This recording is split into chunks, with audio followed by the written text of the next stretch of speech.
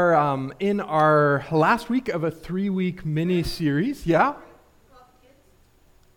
Good call. Thank you, Deborah. There is Sunday school today. Follow Deborah if you want to go up with her and have a delicious snack. Everyone leaves. Of course everyone wants a snack. I want a snack.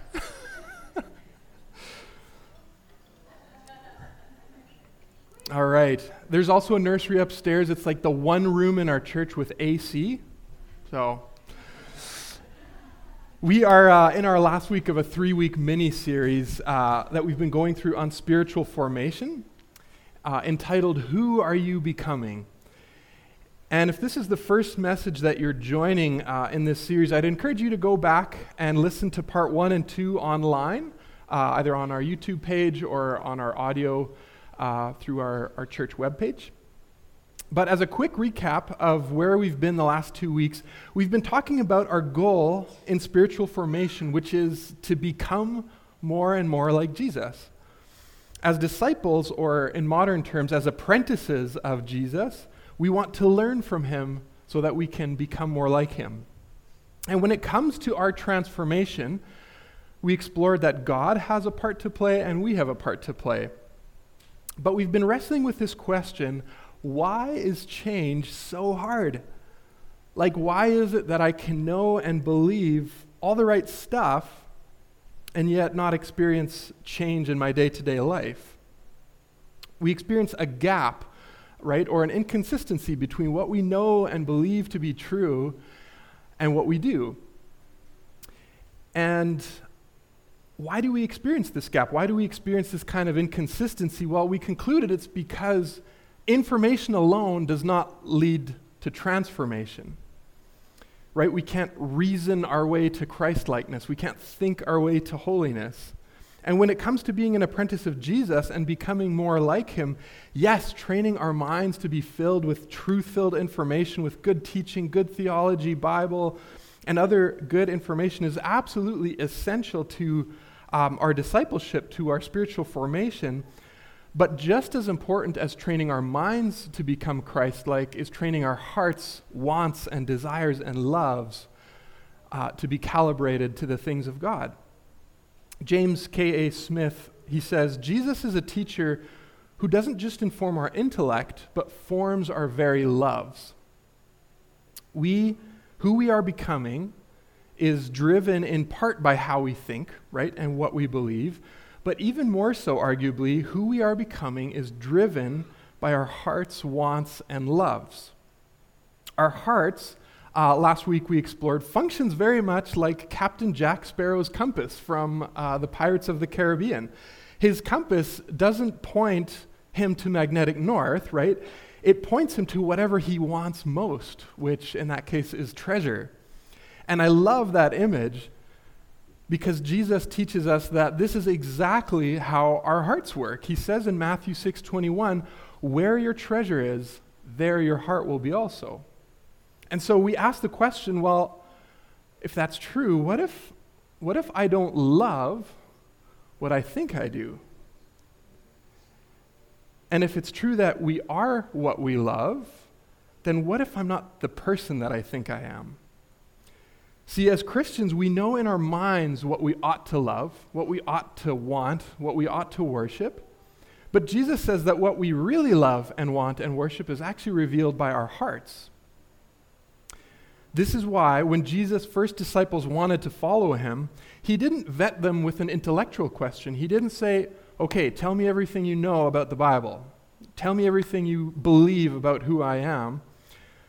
Some of that came later, but he did not start with those questions. He started with a heart question. What do you want? In John chapter 1. And interestingly, if you skip to the end of the Gospel of John, just before Jesus returns to be with his Father in heaven, he also ends by asking his disciple Peter another heart question. Not once, not twice, but 3 times he asked Peter, do you love me?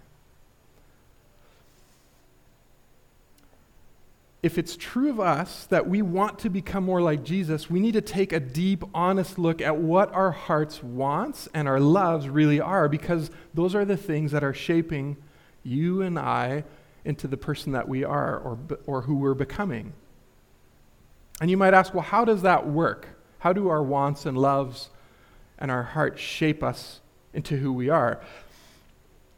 Track with me here for a little bit. The Bible seems to teach us that love is a virtue. It's not just a warm, fuzzy feeling. And virtues are habits. And our habits either draw us closer to Jesus or they pull us away. This is a flow graph, sometimes used in psychology, that I think speaks volumes to our topic today. It goes like this: our daily choices form habits, and our habits can either become virtues or vices, and the combination of our virtues and vices form our character, i.e. the person that you are becoming, the person that I'm becoming. All of that is driven in part by our rational mind, don't dismiss that, but also by our heart's desires. Proverbs 4:23 says, above all else, guard your hearts, for everything you do flows from it. And so we ask, is our heart really after Jesus? Or has it been trained to want and love and pursue lesser things, rival gods, false idols, different visions of the good life, right? The human heart is always after, restlessly trying to find the good life. What will ultimately satisfy me? What will ultimately make me happy? Jesus has a vision of the good life on offer, but the trifecta of the world, our own deceitful desires, and the devil are all trying to offer us alternative rival visions of what the good life really is. We talked about that in some detail last week. I love this quote from a 4th century Christian and theologian named Augustine. And he said this: "You have made us for yourself, O Lord, and our heart is restless until it rests in you." Right? Our heart is restlessly trying to look, what is the good life? And he discovered it's going to continue to be restless until it finds its resting place in God. Who you are becoming is driven by your heart's desires, and those desires become habits in your life. And again, when we're talking about habits, we're not talking about which order you brush your teeth in or which sock you put on first in the morning. Those aren't really habits. Those are just routines we do. Habits, as we define them, are the things we do that have become second nature to us, that are also doing something to us. They are shaping us in some form. And so our homework last week was to do a habit audit, to take an inventory of all the things you devote yourself to on a daily basis. Okay, how often do I go out for coffee? What do I spend my mornings on? After work, what are my hobbies? How much time do I spend on my phone? How much money do I give to entertainment? And so I encourage you to just write down, what are the things that you devote energy, time, or money on regularly? And then to ask the simple question, what are those things doing to me? And if you didn't get a chance to do that last week, I printed off a few extra copies of that. I would encourage you to take it home and do it this week. It's a really meaningful exercise, and it gives you a picture of where you're at. Are the things that I devote myself to directing my loves to God and making me more Christ-like, or are they pulling me away from God and causing some kind of a spiritual deformation? And maybe you found some of your habits that you need to devote less time or energy and money on. Hopefully you also identified some that you're like, these are good. I need to figure out ways to pour more into these. And then maybe you found some that, if you're brutally honest, they're just not doing anything good for you and they just need to go. And so today, our main question is really this: how then do we change? Okay, if I've identified that in my mind and my heart, they're not in sync, there's this big gap between what I know and believe and what my life actually looks like, how do I change? Or if I identified that my heart has been making good things into ultimate things, that's the definition of an idol, right? Good gifts, but we kind of make them our God, where we pour too much time and energy and dependence on. How do I change? Or if my habits revealed that there are certain patterns in my life that are just not making me Christ-like, how do I change? John Mark Comer says that usually the problem is not that people don't want to change. Most of us want to change. The problem is that we don't always know how. And listen, I am in this with you. The reason I'm teaching this series is not at all to preach down at you or to pretend like I've got it all figured out. No, the reason I'm sharing these messages is because, wow, the Spirit has been using these two resources by James K. Smith and John Mark Comer to really confront some things in my own life, to really do some work. And so I'm in the process with you, inviting you to join me on this journey or dragging you along with me. So how do we change? Well, let's open up our Bibles, if you have them with you, to Galatians chapter 5. It's in the New Testament. It'll also be up here, I believe. And it's a letter that the Apostle Paul wrote to a Christian community that had become deeply divisive over a theological issue. Not that any of us have any experience of that, right? Being sarcastic. He's talking to real people who have divisive issues. But I think what he gets at is so applicable to what we're exploring in our spiritual formation. This is what he says in chapter 5, 16 to 25. He says, "So I say, live by the Spirit, and you will not gratify the desires of your sinful nature. For the sinful nature desires what is contrary to the Spirit, and the Spirit what is contrary to the sinful nature.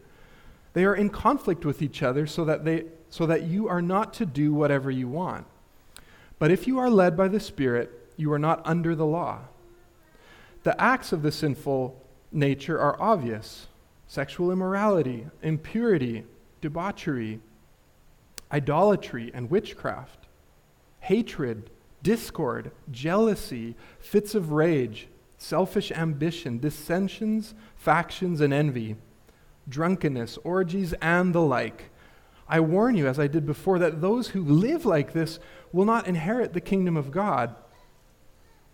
But the fruit of the Spirit is love, joy, peace, patience, kindness, goodness, faithfulness, gentleness, and self-control. Against such things there is no law. Those who belong to Christ Jesus have crucified the sinful nature with its passions and desires. Since we live by the Spirit, let us keep in step with the Spirit." The word of the Lord. As you look over that list of the fruit of the Spirit, who of you thinks, let's be honest, I need me some more of that? Yeah? Good. I'm not alone here. I really found Bible scholar Tim Mackey's teaching on this particular passage really helpful. I'll be drawing on it in these next examples here. He says that this is a really neat passage because it gives us a window into what it looks like when somebody is transformed and becomes more like Jesus. This is a window of what that looks like: an increase in love, in joy, in peace, in perseverance or patience, kindness, goodness, faithfulness, gentleness, and self-control. Now, as you look at that list, how many of you just feel like you are crushing it in all 9 of those areas? You're like, I got that down pat, all 9 of them every day. No? No? Me neither. I feel like I look at that list and I sometimes get discouraged. I'm like, man, I just don't measure up. I've been a Christian for the better part of my life. And okay, maybe on a given day I'm doing okay in 1 or 2 of those, right? But man, do I have a long way to go. Anybody else with me on that? Yeah? Yeah, I have a long way to go as I look at that list. To make matters worse, we look at this and we think, okay, so here's 9 different things that could grow in my life, and maybe you're doing okay in 1 or 2 of those, And you're like, okay, right? And you might think like, okay, you have some of those, and maybe another person has some of the other ones, like different fruits for different people. But here's where it gets even worse. Tim Mackie says, no, it's not 9 different fruits of the Spirit. It's the one fruit of the Spirit. And this is what it looks like from 9 different angles. In other words, he says, if you have self-control, but you lack love, it doesn't really matter. All of them together is the one fruit of the Spirit. And if you're anything like me, then this passage can easily become discouraging, making us feel like we are just not really good Christians. And it makes us want to give up and throw in the towel. But I think that we can get discouraged not because this passage is discouraging, but because we have a tendency to read it wrong. See, many people, including myself for the longest time, have the tendency to read this passage as a list of commandments. If you're a true Christian, then be more joyful, okay? If you're a Christian, then be more patient. Try harder. But look at verse 22 again. Is this a commandment? Is it a commandment? No. It's a truth statement of what happens in the life of a person who belongs to Christ. In fact, the only commandments in this passage happen up in verse 16 and then down in verse 25. Verse 16 says, live by the Spirit. Verse 25 says, walk in step with the Spirit. Those are the only 2 commandments, just simply worded slightly differently in this passage. And notice, Paul is using a metaphor here. Tim Mackie says, anytime you come across a metaphor, it should cause you to pause, to think, okay, what am I supposed to get? What image am I supposed to get in my mind when I come across a metaphor? What are the layers here? Well, it's a metaphor about fruit, right? It's a gardening metaphor. Any gardeners in the room? Some of us laugh and we're trying. Deborah's upstairs. I've seen her garden beds. She's got it figured out. But gardeners, we kind of got into it in the last number of years since moving here, and we're like, we're going to have an awesome garden. I built these garden boxes and planted some trees, and I realized there's insects and blight and rabbits, and well, gardening is hard work, isn't it? Yeah, if you want a good, fruitful garden, it requires some serious work. But gardeners, can you really say, let's say you get a good year and you get a great tomato plant or whatever it is, can you really say that you grew that tomato? Did you cause it to grow? No. No, we don't cause our garden to grow.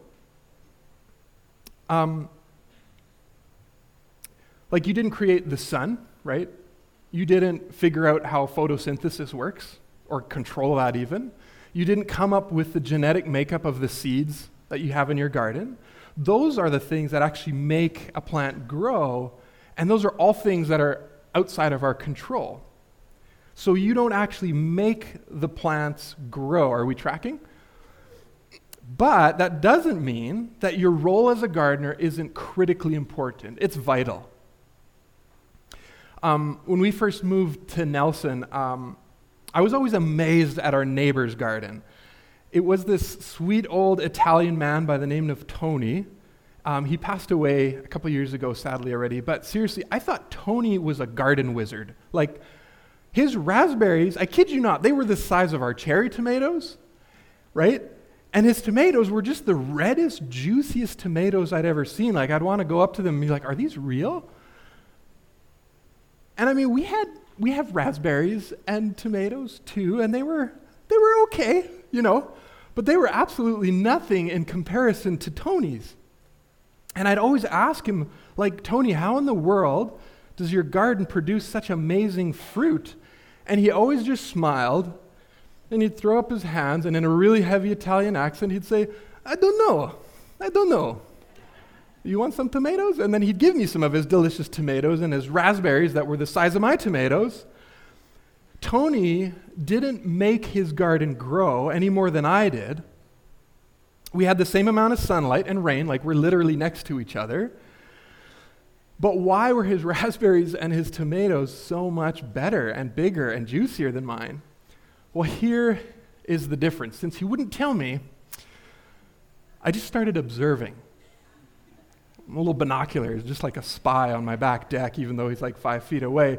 Tony was consistently out there every morning and every evening, tending to his garden, just working to make his garden an environment where good growth could happen. And we were, well, frankly not. He was weeding, he had trellises, he knew when to water and how much, he added compost and mulch to his garden, he watched for pests and insects so that they wouldn't become a problem. He was consistently making sure that his garden environment was hospitable where good growth could happen. And we were a little bit more like weekend warriors. I mean, fair enough, different stage of life, right?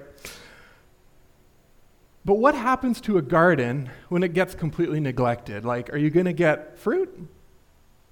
You might have the odd tomato or the odd raspberry, right, that just survives the neglect. But it's going to be taken over by weeds, right? The blight will come in, insects will come in, the soil will lose its nutrition or its humidity, and it's not going to be the same. And the same is true when it comes to the Spirit's transformative work in our life. You can't make the fruit of the Spirit grow in your life. That's beyond your control. That is the work of the Spirit in our lives, and that is really, really encouraging. See, when you become a Christian and you acknowledge that Jesus is your Lord and Savior, something happens in that moment. There's a change that happens. You become a child of God. That only happens once. You can't undo that. The New Testament says that in our baptism, we are essentially marked or stamped as belonging to God. This one belongs to me. This one belongs to me. This is my child. And we can't undo that. That is a free gift. And when we become a Christian, God puts His Holy Spirit inside of us. And that is the Spirit who is causing you to become more like Jesus by producing this good fruit in your life. It is happening in your life if you are a Christian. It's happening. Rest assured in that promise of Scripture. The same Spirit that spoke creation itself into being, that is the power God has gifted you if you are a child of God. The same Spirit that rose Jesus from the dead is the same Spirit transforming you and producing good fruit in your life. Your role and my role, as Tim Mackey says, is learning to play the role of a gardener in this metaphor. We don't make the fruit of the Spirit grow in us, but we can decide how much influence we allow the Spirit to have in our life. We can hinder that fruit from growing, or we can promote it. So how do we change? Well, if it's true that our habits have shaped us into the person we are today, then it's by learning new habits that we change and become more like Jesus. Psychology recognizes this too. If you want it changed by getting rid of a negative habit in your life, you won't really be able to do it by just quitting that habit. You need to replace that habit with a new life-giving one. Carrie, am I on the right track there? Yeah? Okay. Anytime I refer to psychology, I'm like, I got to make sure I've got this figured out. At least I'm in the right ballpark. So what are some of the habits we can adopt to help us be good gardeners and to help us create that hospitable environment where the fruit of the Spirit can grow and thrive? Well, Christians call them the spiritual disciplines. And a working definition of the spiritual disciplines, again, this comes from John Mark Comer's website, is this. Spiritual disciplines are practices based on the lifestyle of Jesus. Okay, as you read through the Gospels, you will start to pick up some of these practices that Jesus did. that create a time and space for us to access the power and presence of the Holy Spirit. And in doing so, be transformed from the inside out. There's not really an exhaustive list of what these practices are, but here are some of the core spiritual practices we find in the life of Jesus or the early Christians. And this graph is also from practicingtheway.org. Sorry if you need to squint a little bit. We have on the left side, silence and solitude, fasting, simple living, Bible reading, or anything to do with Bible, meditation, Bible study, devotions, prayer, secrecy, which basically just means doing good things for others and not telling them about it or posting about it. Okay, those are all the practices we tend to kind of do more alone. And then over here on this side, we have the spiritual practices that we do either with or in community. Sabbath keeping or rest, generosity, practicing acts of justice, sharing meals with one another, communion, gathering together to worship. Good job, we're doing that right now. And again, there are many others, but this is kind of a core list, and we're all drawn to particular practices on here. Like introverts like me, we're all going to be on this side of that graph, and extroverts, you guys are all partying and hanging out on this side of the graph. But we need both. We need both. None of these practices or disciplines are goals in and of themselves. So like coming to church, the point of coming to church is not come to church, check, did it, right? The point of these practices, think of them as gardening tools that help you create an environment in your life to be with Jesus, to hang out with him, to allow the fruit of the Spirit to grow and transform you. But if you look at this graph and this big long list, some of you, this can look and seem pretty overwhelming. Some of you might think, these practices look great and I really want to change, but my life is maybe a bit of a mess, or I'm just not good at adopting new habits, or I'm just so far from being able to adopt all of that. This just seems so unattainable for where I'm currently at. And if that's you, let me just give you one more metaphor, also from these resources, from John Mark Comer, and then we're going to land the plane, okay? How does one become a marathon runner? Is it by trying really hard, or is it by training consistently? And you might say, well, what's the difference here? Tomato, tomato, right? No, they're actually very different. Picture someone in maybe their mid-40s who has had a completely sedentary life and a lifestyle of eating junk food and fast food and being a couch potato. Like they're really, really good at watching Netflix and playing video games, but that's about it. Their choices have led to their habits, which have shaped them, quite literally, into the type of person they are now. The furthest thing possible from a marathon runner. So how does someone like that become a marathon runner? Is that even possible? Is that even possible? Like if that person were to be inspired to change, he's like, I watched a Netflix series on running, I gotta start this. And they get up off their couch and they wipe off their Cheeto dust, right?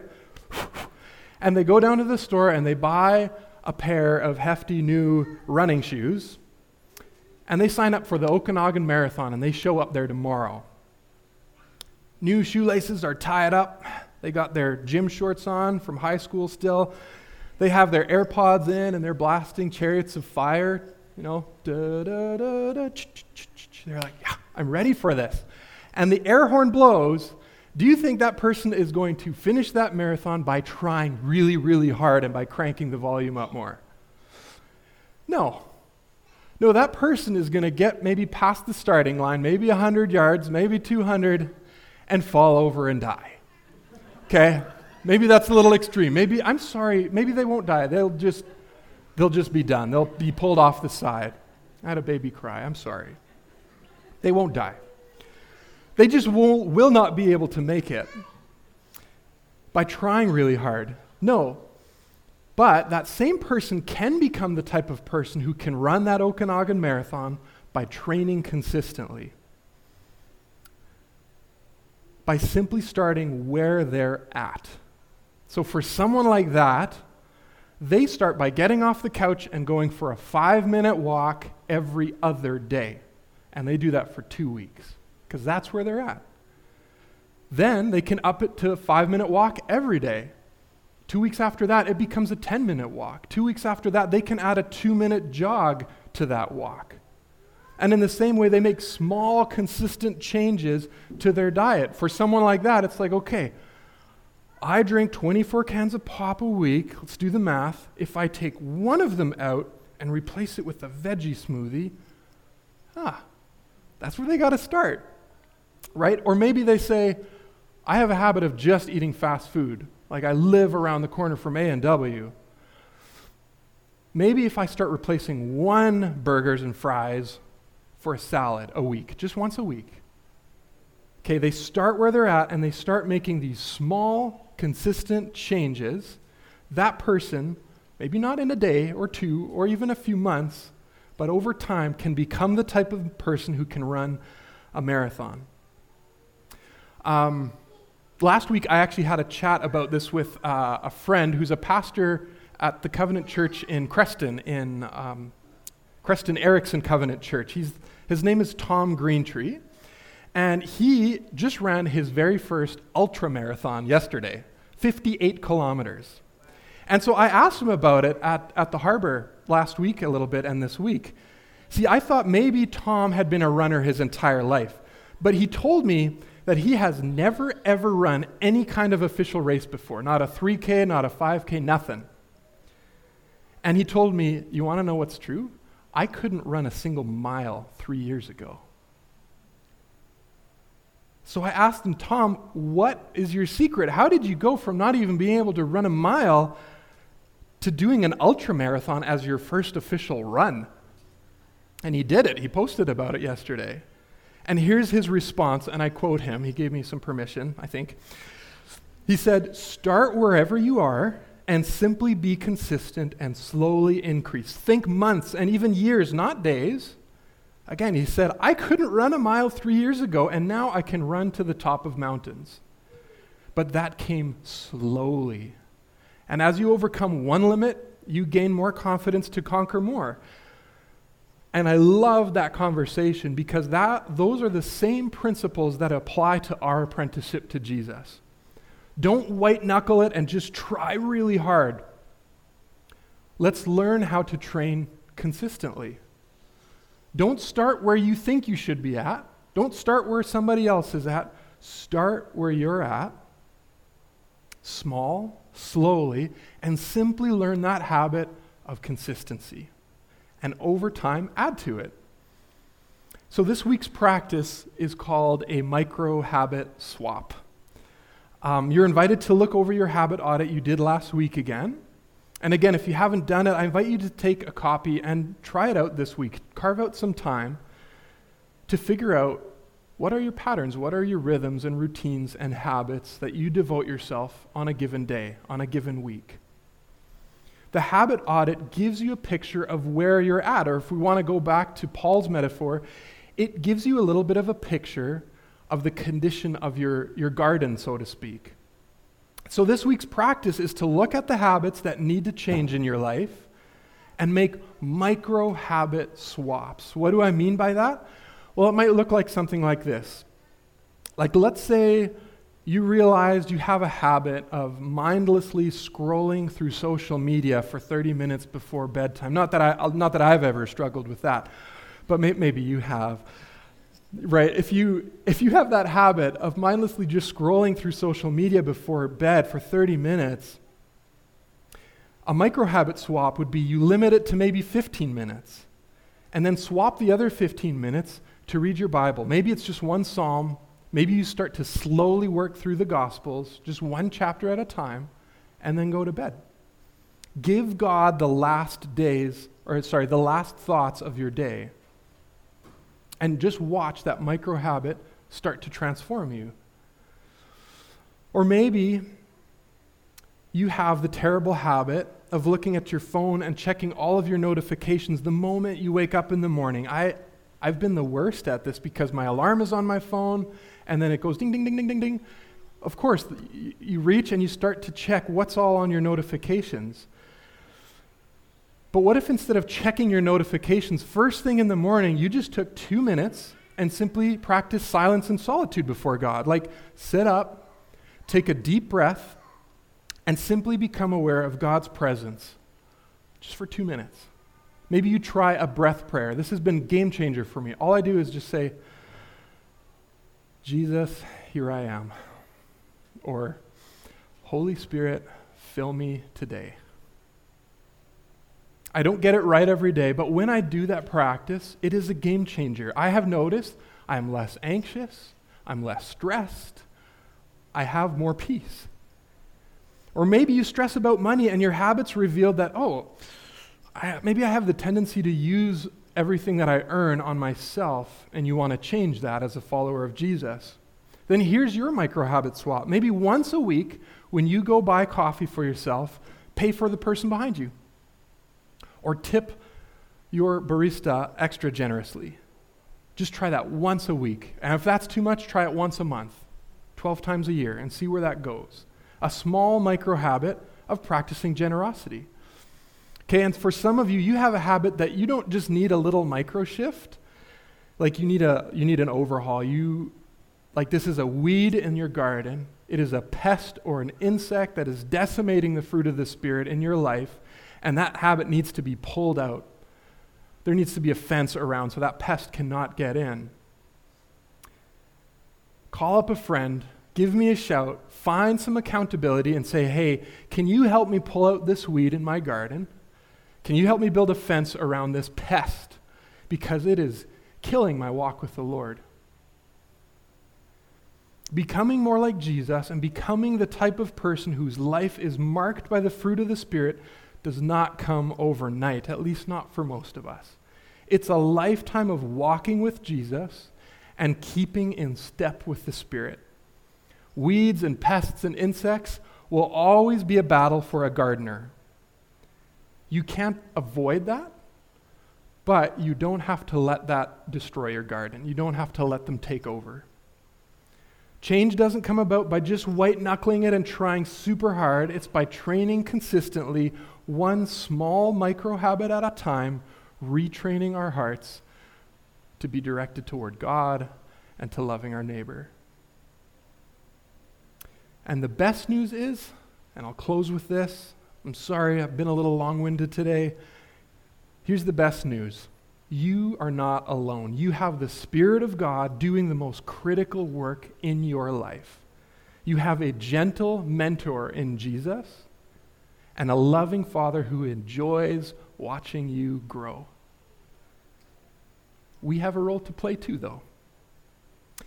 St. Augustine, he had this great quote about this transformational work. He said, without God, we cannot, but without us, he will not.